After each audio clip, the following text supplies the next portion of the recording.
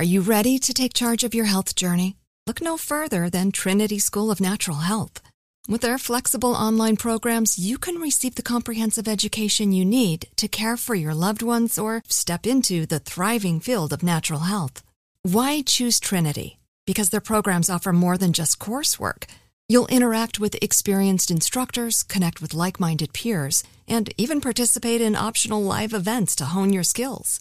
If you've ever thought about becoming a certified natural health professional, the CNHP program at Trinity School of Natural Health is the perfect certification course. You'll equip yourself with the knowledge and skills to make a real difference in the lives of others. Turn your passion for natural health into a rewarding career. Visit trinityschool.org today to learn more about the Certified Natural Health Professional Certification Program. Go to trinityschool.org. That's trinityschool.org. Trinity School of Natural Health. Transform your life, transform the world.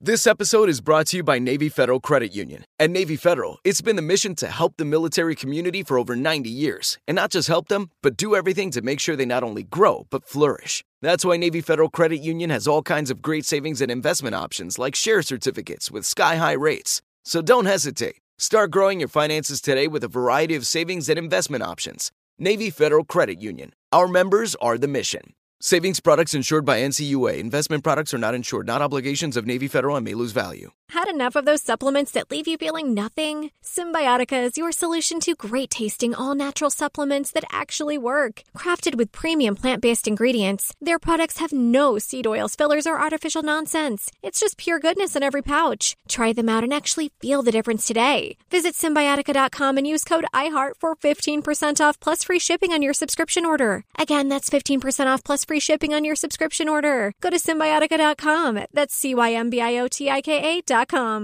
You know you've got a comeback in you. When you take the next step, you're going to make it count for your career, for your family, for your life. You can earn a degree you're proud of with Purdue Global. Purdue Global is backed by Purdue University, one of the nation's most respected and innovative public universities. This is your chance. This is your opportunity. This is your comeback. Purdue Global, Purdue's online university for working adults. Start your comeback today at purdueglobal.edu. Hey, this is Christina Quinn. I'm the host of Try This, the Washington Post's new series of audio courses. The idea behind Try This is to become better functioning humans without having to comb the internet for countless hours. In our first course, we learned how to sleep better. Now, we're going to learn how to make our friendships stronger. I'll offer expert tips that are doable, and I'll keep it short. So let's do this. Class is in session. Find Try This from the Washington Post wherever you listen.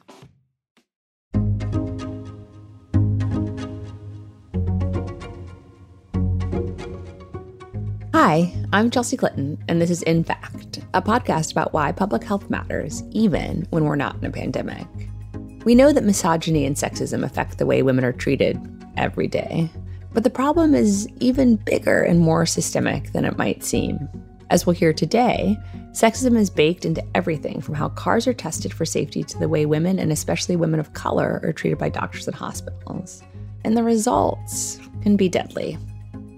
We don't often talk about sexism as a public health crisis, but that's exactly what it is. Later, I'll be talking with Congresswoman Lauren Underwood from Illinois, who has made maternal health one of her top priorities. But first, I'm delighted to be speaking with Caroline Criado Perez.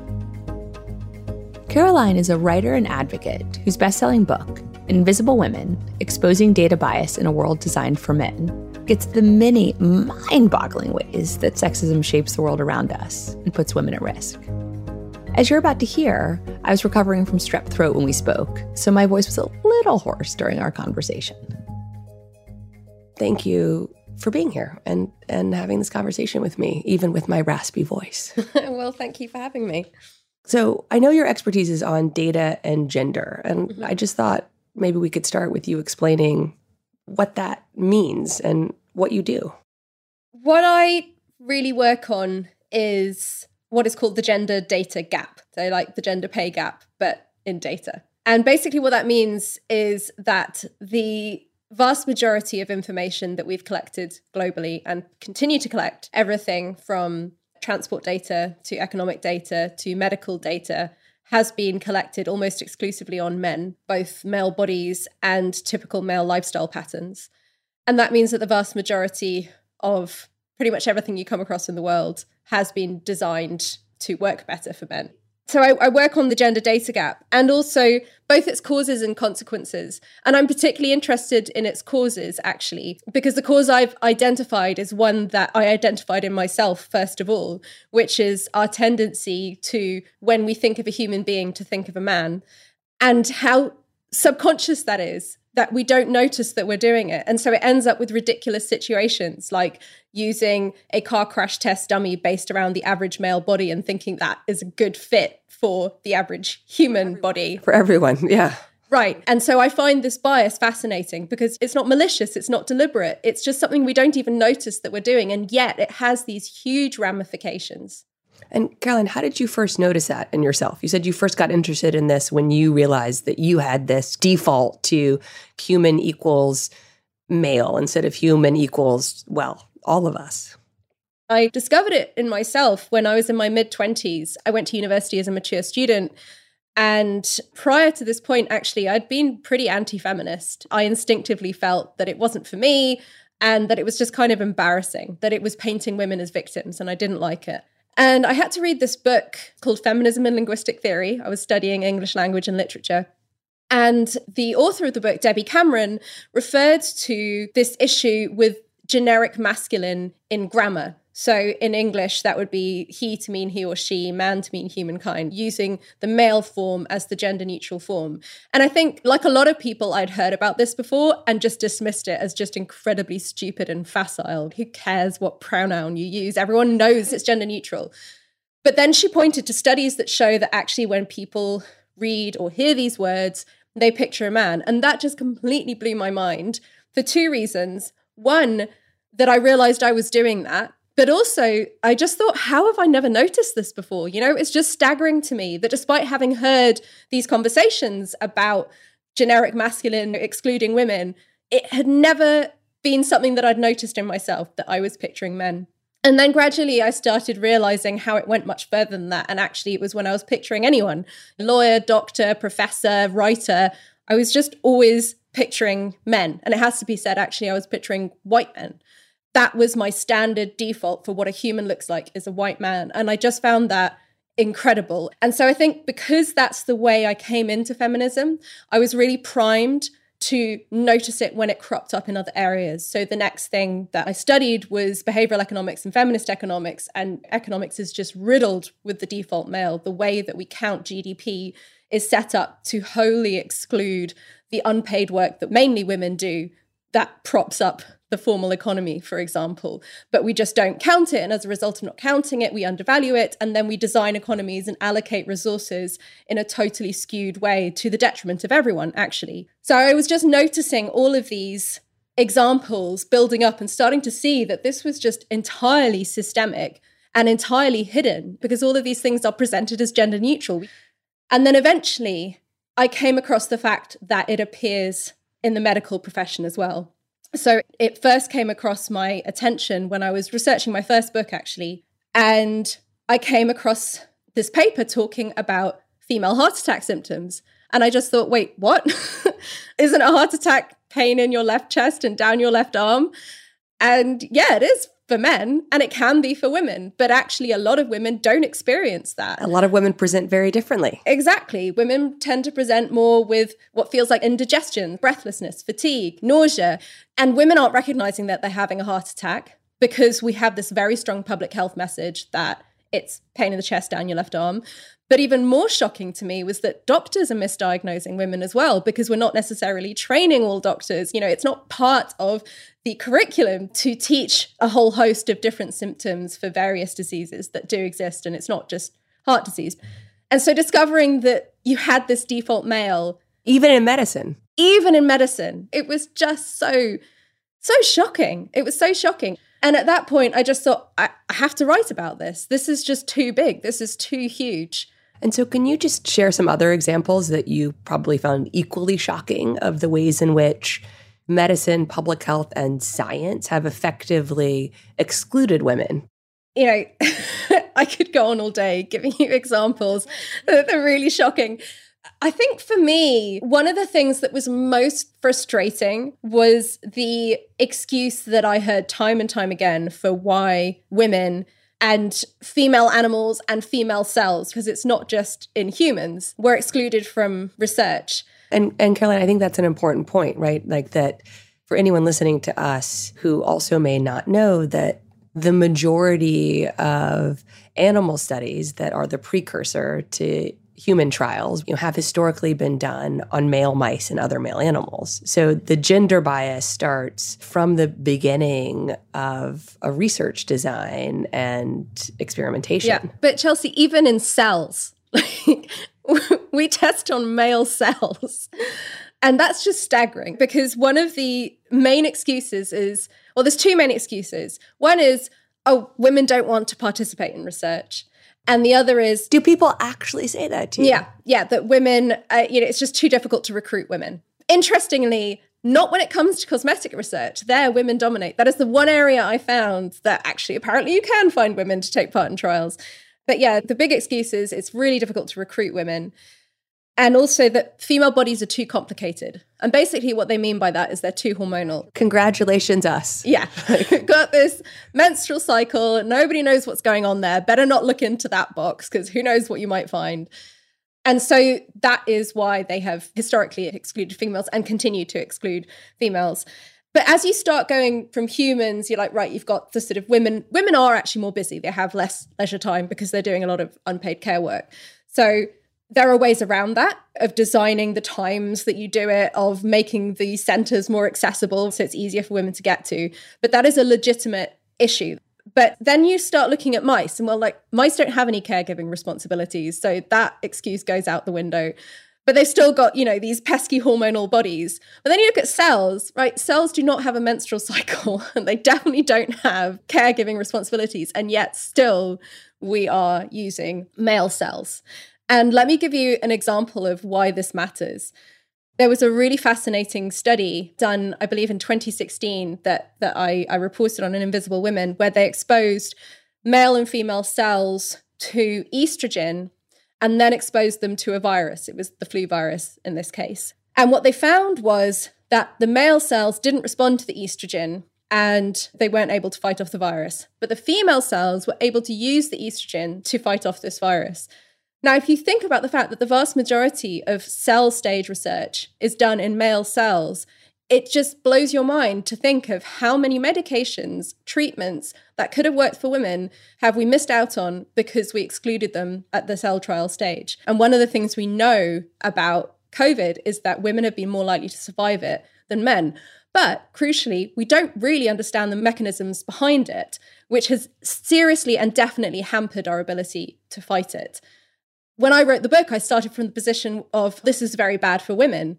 But now we see from this pandemic, actually, it's not just bad for women. It hampers our understanding of humans overall and the human body and treatments that could work. And of course, on the other side, when you think about vaccines and the fact that women represent the vast majority of those who've suffered side effects, including the more serious anaphylactic reactions, but we didn't take into account the menstrual cycle when it came to vaccine research. We didn't investigate sex-specific dosages, even though we have known for a really long time, actually, that women may require lower dosages, both not just because of the size, but also because of the far more active female immune system.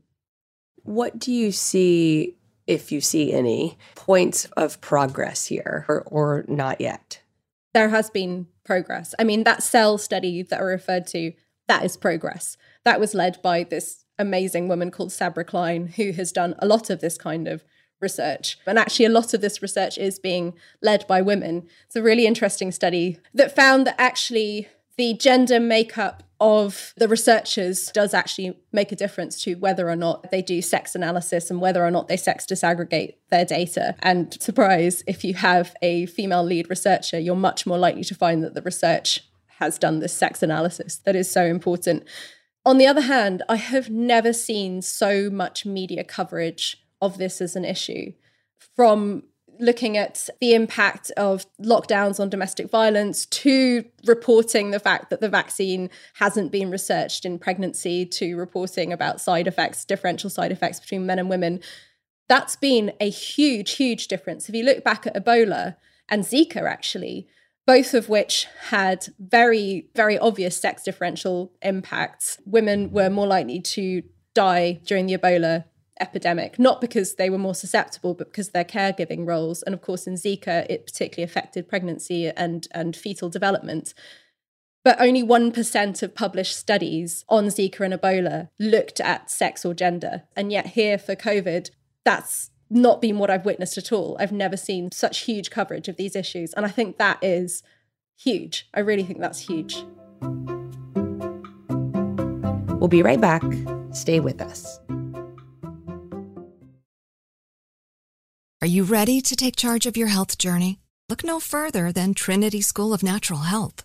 With their flexible online programs, you can receive the comprehensive education you need to care for your loved ones or step into the thriving field of natural health.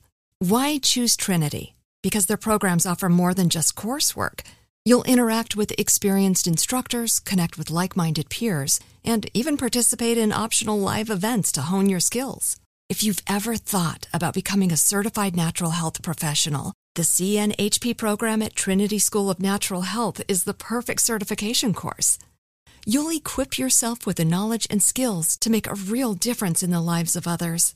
Turn your passion for natural health into a rewarding career. Visit trinityschool.org today to learn more about the Certified Natural Health Professional Certification Program. Go to trinityschool.org. That's trinityschool.org. Trinity School of Natural Health. Transform your life, transform the world. Snag a Job is where America goes to hire, with the deepest talent pool in hourly hiring. With access to over 6 million active hourly workers, Snag a Job is the all-in-one solution for hiring high-quality employees who can cover all your needs. On demand, temp to hire, part-time or full-time. You name the position. Warehouse worker, retail associate, grocery store clerk, fitness trainer, baker, stylist, bellhop, podcast producer. Yeah, Snag a Job's got a worker for that. With our easy-to-use platform, you're able to seamlessly post and fill available positions quickly with a dedicated customer support team to provide all the help you need along the way.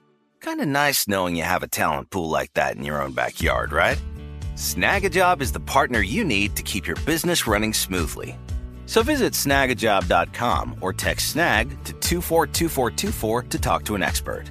Snagajob.com, where America goes to hire.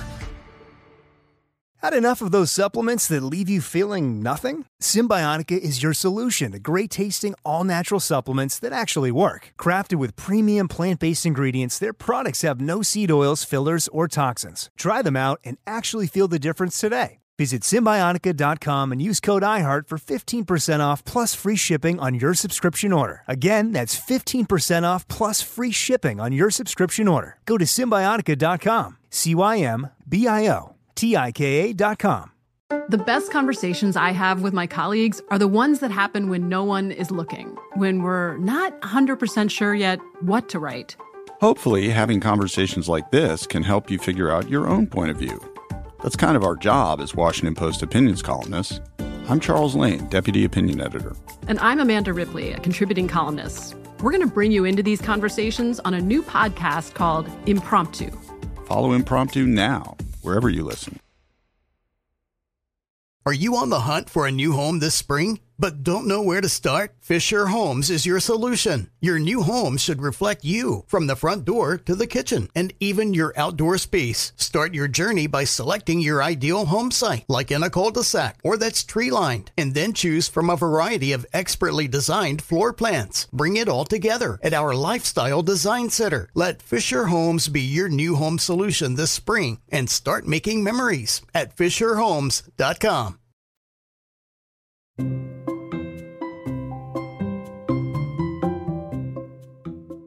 You spoke earlier about how during COVID you've seen more coverage than ever before of how women have been affected by the disease, been affected by treatments for the disease. Are there other ways that you've seen the pandemic affect women? And even more, have you seen the gender data gap positively or negatively affected by the pandemic? I wouldn't say I was surprised by the differential economic impact, but from the perspective of gender data gap, I think it has been positive to see this being reported in a way that I've never seen before. I've never seen so much awareness of how crucial the care industry is. And I say industry, but I'm including, of course, unpaid care work. But how things come to a grinding halt when there's no one there to take care of the kids. And how crucial it is to have childcare provided if you want women to engage in paid labour. And of course, countries do need women to engage in paid labour. And so seeing those conversations happen has been kind of amazing. But then on the other hand, I felt hopeful at the beginning of, the earlier stages of the pandemic, that perhaps this was going to signal a shift. But then, if you look at several types of economic recovery plans, it just feels like we're falling back on old ways of doing things without having learnt the lessons of the pandemic, which is actually care and health are really important and maybe we should pay them better. So, for example, in the UK, we had our recovery plan in the summer of 2020. And then, of course, we had another wave and another lockdown. But the slogan for that recovery was Build Back Better. And basically, it was all focused on construction. Literally build back better. Literally build back better. And what do we know about construction? Well, we know that construction is heavily male-dominated. And what do we know about the economic fallout of COVID? Well, we know that it's been heavily dominated by women, right? Women are the ones who are much more likely to have lost their jobs, to have had to go part-time, both because of the types of jobs that women are more likely to be working in. And again, this has been doubly or triply so for women of colour. And yet there has been little to no recognition of that in terms of the recovery. And by the way, this is not a new problem. There has been research looking at the US, various European countries, finding that if you invest in the care industry as opposed to the construction industry, you will create as many jobs for men, but far more jobs for women, and you'll get as good a return, if not better, on GDP. So there's the economic argument for investing in the care industry was already there. Throw in COVID, and suddenly how important the care industry has become. And it makes zero economic sense to immediately fall back on jobs for the boys in construction. And yet that's what we end up doing. And how much of that do you think has to do with inertia? And how much of that do you think has to do with who's in power, specifically largely men, white men?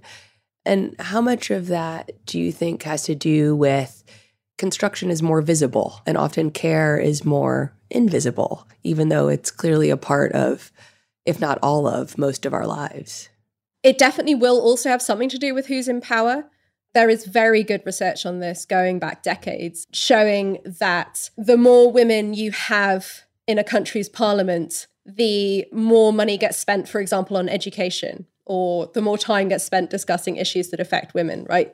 It's very clear that women have a different set of priorities to men, and therefore it makes sense to have a balance of people in power so that the balance of citizens is adequately represented. So that will be part of it. But I think also, and this is probably the hardest one to address, is inertia, the status quo bias. We don't like change. We do like doing the same thing over and over again, even when we know it doesn't work. It's infuriating. Caroline, we've talked a lot about medicine and science from a research perspective. I wonder, though, if you could share other areas where you've seen the gender data gap.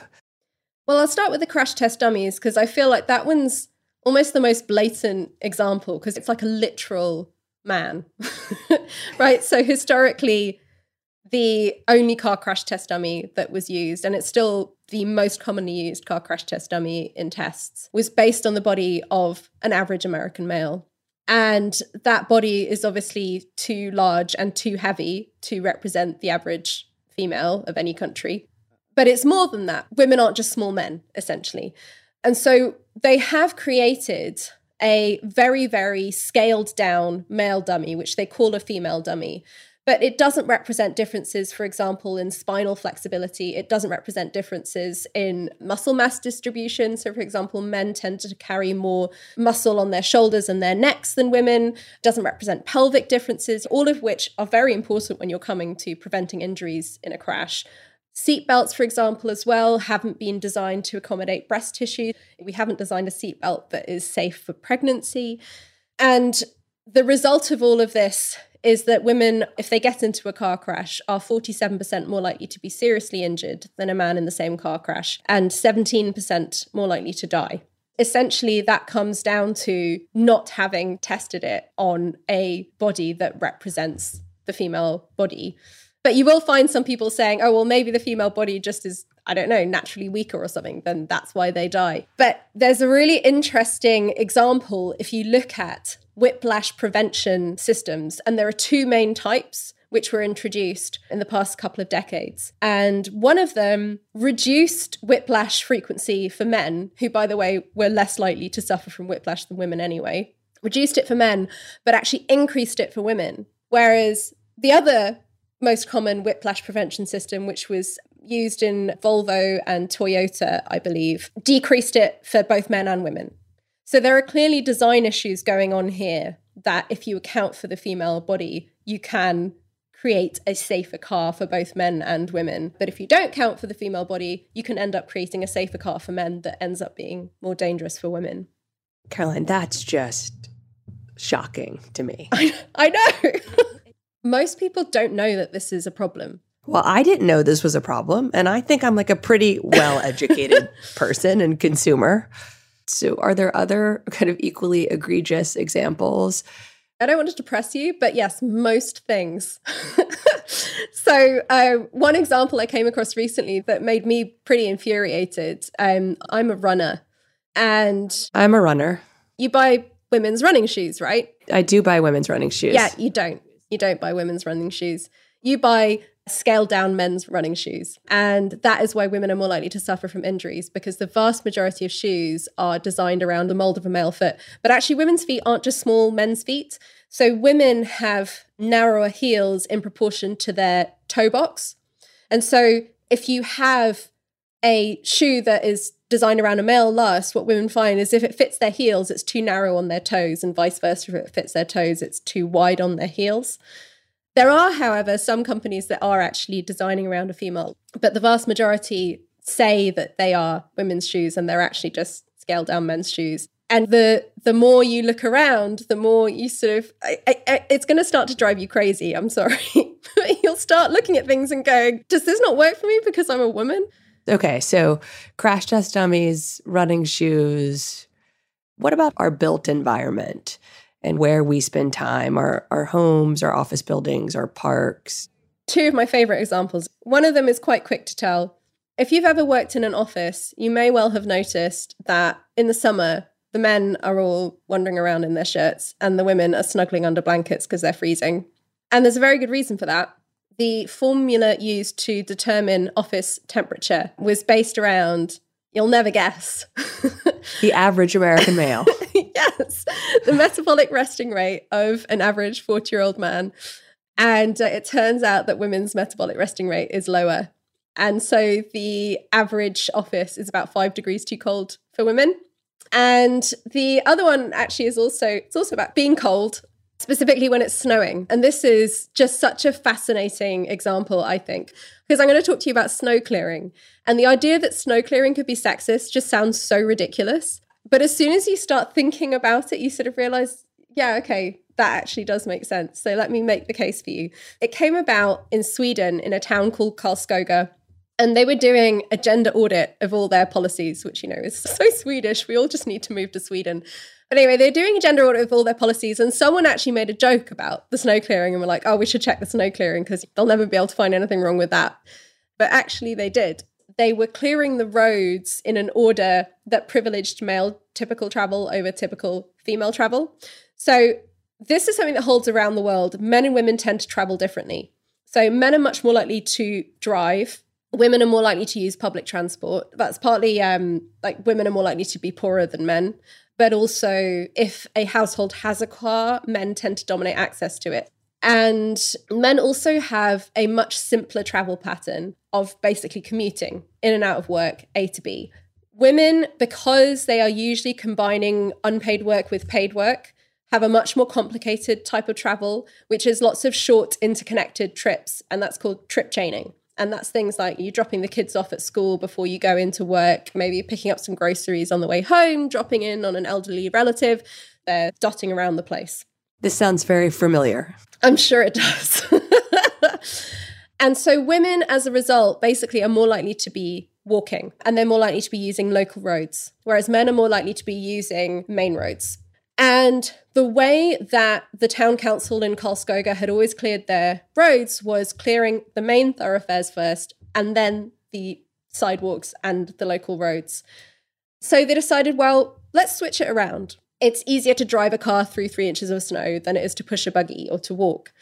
Not only did they find that it didn't cost them any more money, it actually saved them money off their healthcare bill.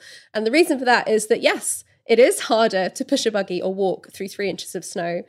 The majority of single-person accidents during the winter months were pedestrians, and the majority of those pedestrians were women. And the entire cost of those injuries was 3 times the winter road maintenance. So just this little shift in the schedule by paying attention to how men and women travel around the city saved them this huge bunch of money. On the question of gender audits, since you mentioned Sweden was conducting a gender audit, are other countries taking a similarly clear-eyed view to really determine where there are biases against women effectively? Really interestingly, and this is on my list to look into, Hawaii came up with a feminist economics recovery plan from COVID. Which seems to have quite broad-based support, thankfully, from women and men. Right. It should, because it just makes sense. Like, it's called feminist economics, but it's actually economics that accounts for how people actually live their lives. Like, that's the less catchy title. Right, which is good for everyone. What would you say maybe to your younger self or to people today who might be cynical and think like, oh, why does this matter? If we invest enough money in enough places, all boats will rise. What do you say to people who have that perspective to help them understand, no, actually, we really need to be investing in places where women, and particularly Black and brown women, have been historically excluded because that's good for you too? I'd turn the question on its head and say, why wouldn't you want to collect all the data before deciding where to invest your resources? It just doesn't make sense that we're not collecting all the information, that we're only collecting half of the information and making decisions based on that. But it's just common sense, isn't it? You want to have all the information at your disposal and then you make your decision. And at the moment, we are consistently making decisions based on only half of the information that we need. And therefore, we're making bad decisions. We're making expensive decisions. We're wasting money. So essentially, I would just challenge someone to defend the position that it's better to make decisions without all the information at your disposal. Well, I have something new to work on. Caroline, thank you so much for all of your time. I'm hugely grateful. Thank you very much for having me. Caroline's book is Invisible Women: Exposing Data Bias in a World Designed for Men. I was so inspired by Lauren Underwood's campaign for Congress back in 2018. She's a registered nurse who has worked in public health policy, and she beat an incumbent to become the first woman and first person of color to serve her district in Illinois. She's also the youngest Black woman ever to serve in the United States House of Representatives. After taking office, she co-founded the Black Maternal Health Caucus, which is working to raise awareness about and solve the crisis of Black women's maternal mortality in America. I was thrilled and honored to speak with Congresswoman Underwood. So thank you, Congresswoman Underwood, who assured me that I not only can but should call her Lauren, for being here with me today to talk about the real crisis that is sexism as a public health issue. Before we dive into that, I'd love if you could just share the story of your career in advancing healthcare, which started well before you came to Washington. Yes. Well, thank you for having me. I, in third grade, was diagnosed with a heart condition. And that is really what set me on a course of interest in healthcare and improving the health and well-being of my community. I ended up picking nursing as my career path. And during my second semester of freshman year, I took a course that changed my life, Policy and Politics in Nursing and Healthcare. And I discovered this whole field of health policy and was really fascinated by the idea that we could change some laws and some policies and improve the health and well-being of people. We could end disparities just by making some different policy choices. And so I set on this path that took me to the Department of Health and Human Services, where as a career employee, I worked to implement the Affordable Care Act for 4.5 years. We love the ACA over here. I joined the Obama administration, where I worked on public health emergencies and disasters. We did Ebola, we did Zika, we did the water crisis in Flint. And then I had this wild idea to run for Congress after my congressman made a promise during the time of Obamacare repeal, the spring of 2017, that he would only support a version of repeal that let people with pre-existing conditions keep their healthcare coverage. So here I am, a nurse who worked on the ACA with a pre-existing condition. I believed him. And then literally 2 weeks later, he broke his word, voted for the American Health Care Act. I got really upset and decided, you know what, it's on, I'm running, and I won. And so now I'm here in Congress and I get to do this amazing work to improve health. And during the time of a pandemic, obviously, I think that my background and skill set have been a value add to our nation. We know the pandemic isn't the only public health crisis that we're confronting in our country. And we have long had a maternal mortality crisis in our country. One of the things my mom and I talk about today is that it is far more likely for women my age to die while giving birth than it was when my mom gave birth to me. And that reversal of progress and the burden of pain and loss and grief has fallen most heavily on Black and brown mothers and families in our country.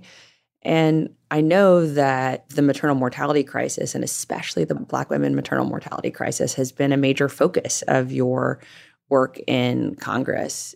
Is that something that you expected to be a focus of your time in office? How did you come to connect to this issue so passionately? Are we doing now what we need to do to ensure that everyone is able to deliver a child safely, or are we not there yet? So when I was in graduate school in 2009 at Johns Hopkins, and I had a great friend. Her name was Dr. Shalon Irving. She was a sociologist and gerontologist that wanted to get an MPH. And we connected and stayed in touch after graduation. And while I was finishing up my service in the Obama administration, she was preparing to deliver her first child in January of 2017. And she gave birth to a beautiful baby girl named Soleil. And then 3 weeks later, we lost her. So we are talking about a highly educated federal employee. She was a lieutenant commander in the United States Public Health Service Commission Corps, had a doctorate, had insurance, had health care. She got all her prenatal care. She did everything right.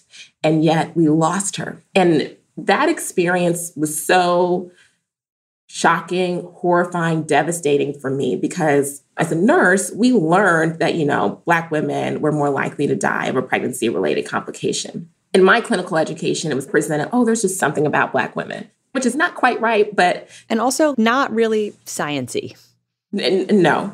And then I lost my friend. And then I made this major decision, right, to run for Congress. And so I knew that if I won my election, that this would be an issue that I wanted to tackle. Because the more and more that I learned about this problem, that this disparity has persisted my entire lifetime. I'm 34 years old, and we have not seen any kind of change or progress in this disparity, where Black birthing people are 3 to 4 times more likely to die of pregnancy-related complications. And for every death, we have 70 near misses. And so when I think about all the things that we've tackled as a country, all the innovation and resources that we have leaned in and problems that we've solved, the idea that we would have this maternal health crisis that has just been allowed to flourish is something that I found unacceptable. And so when I was elected and became the youngest Black woman to ever serve in Congress. And I knew that we had an incredible opportunity to save lives, and we decided to jump in. So I co-founded and co-chaired the Black Maternal Health Caucus with Congresswoman Alma Adams from North Carolina. And together, we drafted and introduced the Black Maternal Health Momnibus Act, a comprehensive set of 12 bills to end our nation's maternal mortality crisis. We introduced it in 2020 with then Senator Kamala Harris. And we've reintroduced it this year with Senator Cory Booker. And we've already seen one of our Momnibus bills pass the House. And so we're really excited about the progress that we can make to save lives in this disparity. Do you think if this crisis affected men, just to be really blunt, there would have been the same apathy, effectively, in our public health discourse, in our lack of interventions that we've seen in the maternal mortality crisis? I absolutely think that we would have had more interventions, more solutions, and that the disparity certainly would have been narrowed if this was something impacting men only or the population at large, men and women together. We live in a society and, receive our healthcare in a system that by and large views pregnancy as in many ways pathologic, that there's something wrong and it requires these aggressive interventions. But we're not necessarily seeing the kind of innovation and investment in pregnancy and delivery and postpartum care as we do in other areas of medicine. And so then when we see something go wrong, we're not getting the investment to really be precise in the data collection.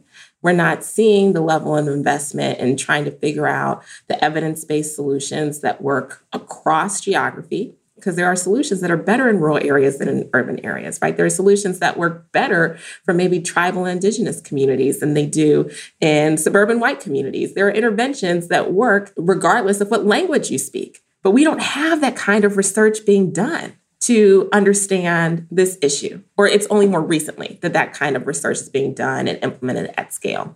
I think a lot of people are surprised when we put forward the Momnibus and it was so big, right? There are so many solutions and they weren't duplicative, right? So we didn't even, in the Momnibus, for example, we didn't even touch Medicaid, which we know is a major opportunity to save moms' lives because they are the number one payer for births and deliveries in this country. But there are so many areas requiring intervention that have to happen in order to save lives because this problem is multifactorial. It's not just any one thing. And I would have thought over the years, we might have been able to tackle a few of those. We shouldn't have to put forward a 12-bill solution plus everything else related to Medicaid in order to really make a dent in this problem. And yet here we are. And I just want to say one other thing, Chelsea. You mentioned that this is a crisis that's gotten worse over time, and you're absolutely right. The United States leads the industrialized world in maternal mortality, and that is not an acceptable place to be. In my state of Illinois last year, Black women were 6 times more likely to die. The new data just came out. And now Black women are 3 times more likely to die because white women started dying more. And so the disparity narrowed, not because health status improved, it's because it got worse for everyone. We are moving in the wrong direction, and it's happening right in front of our faces.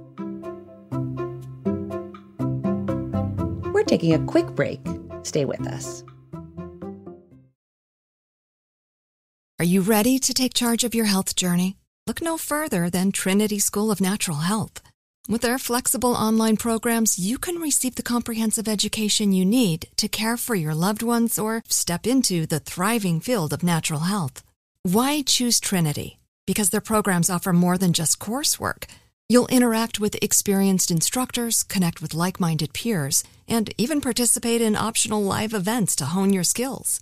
If you've ever thought about becoming a certified natural health professional, the CNHP program at Trinity School of Natural Health is the perfect certification course. You'll equip yourself with the knowledge and skills to make a real difference in the lives of others.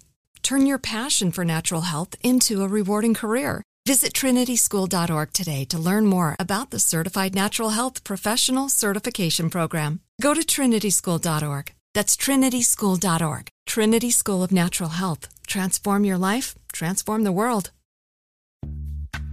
Snag a Job is where America goes to hire, with the deepest talent pool in hourly hiring. With access to over 6 million active hourly workers, Snag a Job is the all-in-one solution for hiring high-quality employees who can cover all your needs. On demand, temp to hire, part-time or full-time. You name the position. Warehouse worker, retail associate, grocery store clerk, fitness trainer, baker, stylist, bellhop, podcast producer. Yeah, Snag a Job's got a worker for that.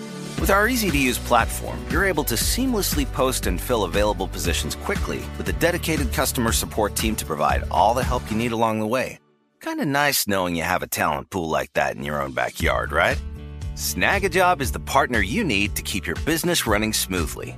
So visit snagajob.com or text snag to 242424 to talk to an expert. Snagajob.com, where America goes to hire. Had enough of those supplements that leave you feeling nothing? Symbiotica is your solution to great-tasting, all-natural supplements that actually work. Crafted with premium plant-based ingredients, their products have no seed oils, fillers, or toxins. Try them out and actually feel the difference today. Visit Symbiotica.com and use code IHEART for 15% off plus free shipping on your subscription order. Again, that's 15% off plus free shipping on your subscription order. Go to Symbiotica.com, CYMBIOTIKA.com.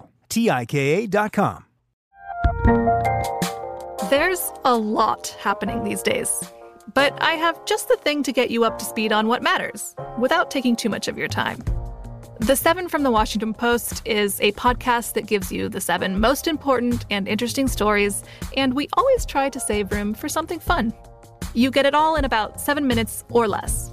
I'm Hannah Jewell. I'll get you caught up with the 7 every weekday. So follow the 7 right now. Are you on the hunt for a new home this spring, but don't know where to start? Fisher Homes is your solution. Your new home should reflect you, from the front door to the kitchen, and even your outdoor space. Start your journey by selecting your ideal home site, like in a cul-de-sac or that's tree-lined, and then choose from a variety of expertly designed floor plans. Bring it all together at our Lifestyle Design Center. Let Fisher Homes be your new home solution this spring and start making memories at FisherHomes.com.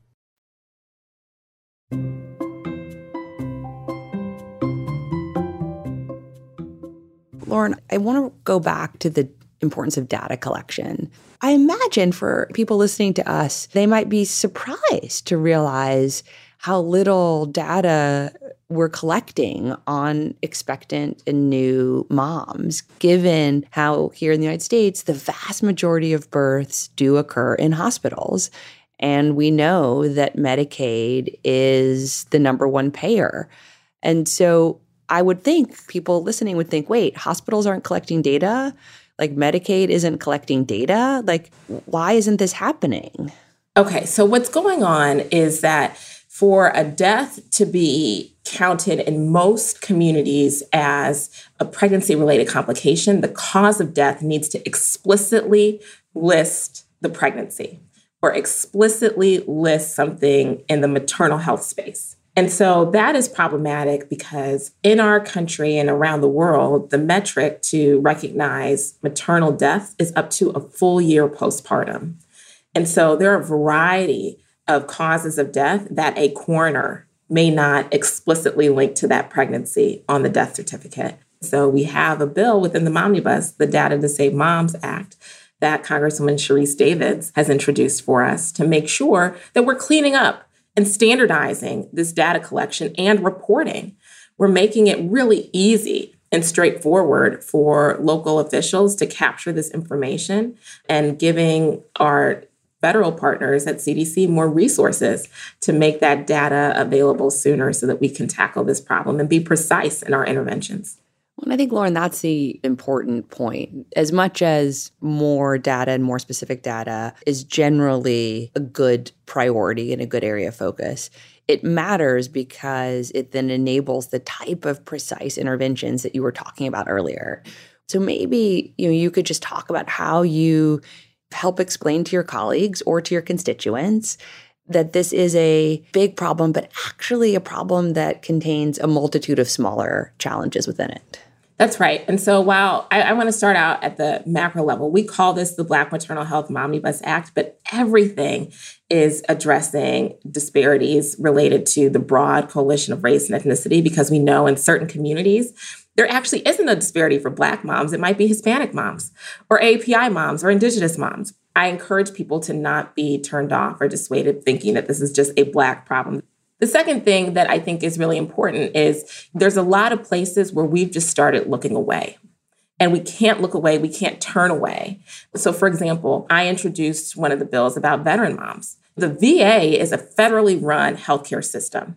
And this is a responsibility that we have when governing to make sure that our nation's heroes are not dying because they want to have babies, right? This is something that we are responsible for. The Federal Bureau of Prisons, same type of problem. Just because people are incarcerated does not mean that they should not have dignity in their healthcare. They shouldn't be able to have their babies and be alive afterwards, right? We shouldn't see these level of disparities in death happening with people in federal custody. And those are just the federal examples. Then we have the challenges of healthcare providers. But Chelsea, you're a mom. I can imagine that when you found out you were expecting, it was a big choice. Who do you see? Who do you want to be on that birthing team with you? And you took it seriously, most likely, picking your provider, whether it was a midwife or an OB. You picked the healthcare system or the birthing center that you use. Many families don't have that choice.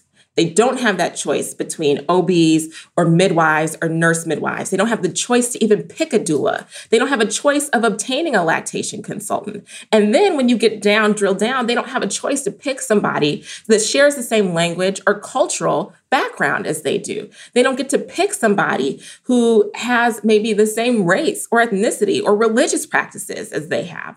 And so we want every birthing person in this country to have a choice in providers, to feel confident in entering into that space. Again, whether it's a hospital or not, at home, a clinic, whatever, entering that space with confidence that they will be heard and listened to and responded to and safe. Because as we know, during COVID, there was an explicit instruction that told people to stay out of our healthcare systems. And for birthing people, that meant that their partner, their spouse, their best friend or mom, their doula was not welcome into that delivery room or birthing space with them. And so now they were alone and isolated and fearful, recognizing that even pre-pandemic, the disparities existed. And what did we find out? That there's this combination between COVID infection and being Black or brown that yielded significantly more negative birth outcomes.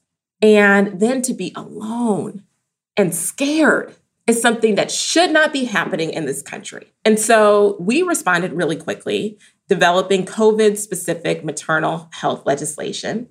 And yet, even right now, we don't have a nationwide recommendation around vaccination and treatment for pregnant, postpartum, and lactating people. It's unacceptable. Well, I certainly agree with that. I would also say this. A lot of the progress that we have been making in the maternal health space has happened at the local level. There are many geographically focused groups that are leaders who are trusted voices, and we need to be seeking them out, flooding them with resources, and centering them in these conversations. We have these resources that are small. It might just be a collective of doulas that are vocal and organized and are watching the trends on the ground. But then there's also an opportunity at the health system level for them to be examining their data and making that available more publicly, initiating community conversations based on trends that they're seeing. And, being leaders. That's what this is. This is a leadership challenge, and there are roles that we can all play. One of the things that I've been really excited about is we have this great convening power in Congress, right? Everything doesn't require a legislative solution. Sometimes you just need to bring folks together around a table and elicit commitments from industry, from local electeds, from, state and local public health, and then work together in this collaborative way. And I think that we'll be able to move through this COVID recovery, especially in this maternal health space, on the strength of those relationships, those coalitions, and those commitments. I do want to ask about the ways in which we can, I think, be comfortable in asserting with certainty what we know and also being clear about what we don't know. Because I do think, especially when it comes to expectant and new moms, we actually still don't know a lot. And we do need to be candid about that because often pregnant women, new moms, lactating moms are excluded from clinical trials. So how do you, both with your nurse hat on and your Congresswoman hat on, think about asserting with certainty what you and we, the broader public health community, know, and also being honest and forthright about what we don't?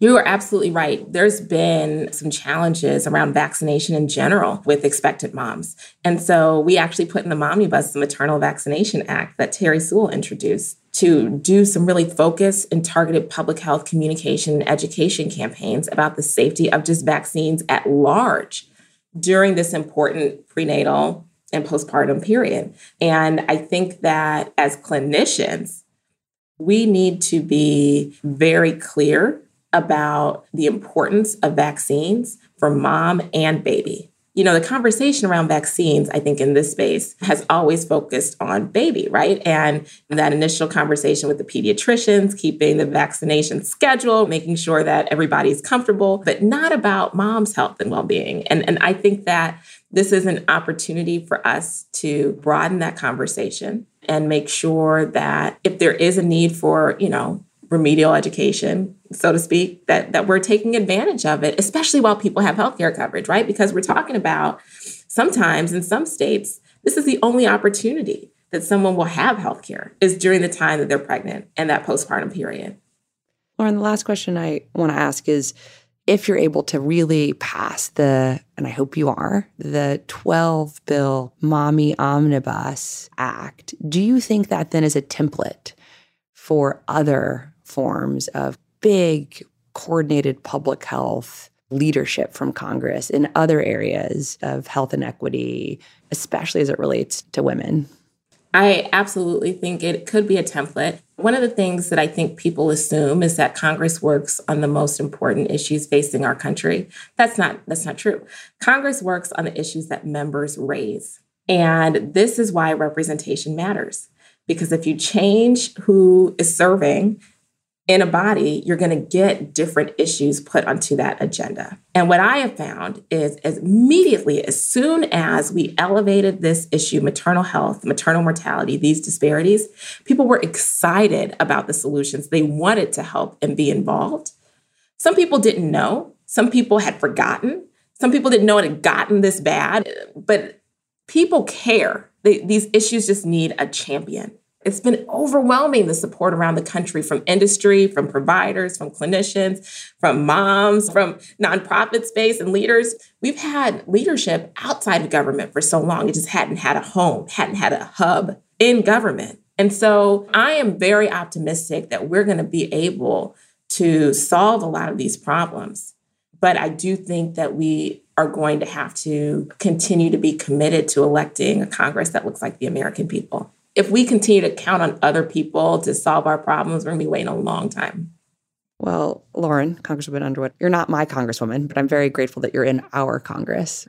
Thank you so much for your time and even more for everything you're doing every day. Thank you for having me, and thank you for continuing to speak truth on these issues where we can do better. And I believe that together we will. You can keep up with Congresswoman Underwood on social media at Rep Underwood. Today, we talked about just a few of the ways sexism and gender bias affect health outcomes. We can't solve the public health crisis that is sexism until we name it and shine a light on it. That's why I'm so grateful to Caroline Criado Perez and Congresswoman Underwood for bringing attention to this topic and for calling for the changes we so desperately need. I started this podcast because more people than ever before are talking about public health right now. And I hope that we could use this moment to broaden our understanding of what public health is. Yes, it encompasses things like pandemics, and it also includes vaccines, mental health, gun violence prevention, reproductive rights, environmental justice, climate change, substance use disorders, HIV/AIDS, racial justice, and so much more. I'm so grateful to all the guests who have joined me this season to talk about the lessons we can learn from other important moments in public health. And of course, I'm grateful to you, our listeners, for being part of these conversations. So thank you so much for listening. Please keep lifting up the voices of scientists and public health experts. Please look out for one another, and please stay safe. In Fact is brought to you by iHeartRadio.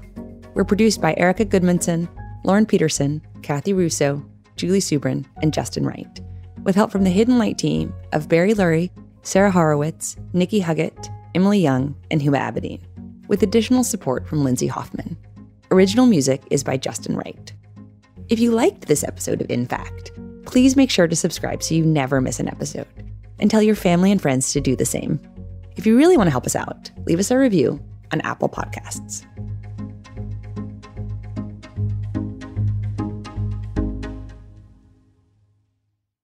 Are you ready to take charge of your health journey? Look no further than Trinity School of Natural Health. With their flexible online programs, you can receive the comprehensive education you need to care for your loved ones or step into the thriving field of natural health. Why choose Trinity? Because their programs offer more than just coursework. You'll interact with experienced instructors, connect with like-minded peers, and even participate in optional live events to hone your skills. If you've ever thought about becoming a certified natural health professional, the CNHP program at Trinity School of Natural Health is the perfect certification course. You'll equip yourself with the knowledge and skills to make a real difference in the lives of others.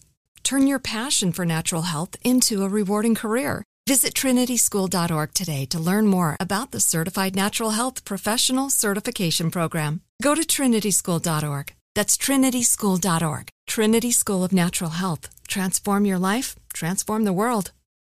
This is Malcolm Gladwell from Revisionist History. eBay Motors is here for the ride. With some elbow grease, fresh installs, and a whole lot of love, you transformed 100,000 miles and a body full of rust into a drive that's all your own. Brake kits, LED headlights, whatever you need, eBay Motors has it. And with eBay Guaranteed Fit, it's guaranteed to fit your ride the first time, every time, or your money back. Plus, at these prices, you're burning rubber, not cash. Keep your ride or die alive at ebaymotors.com. Eligible items only. Exclusions apply.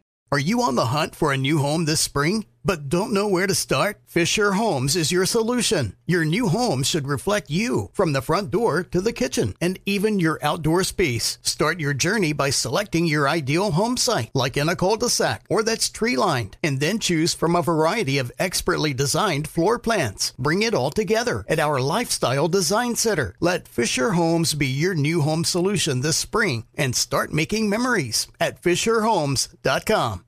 The wait is almost over.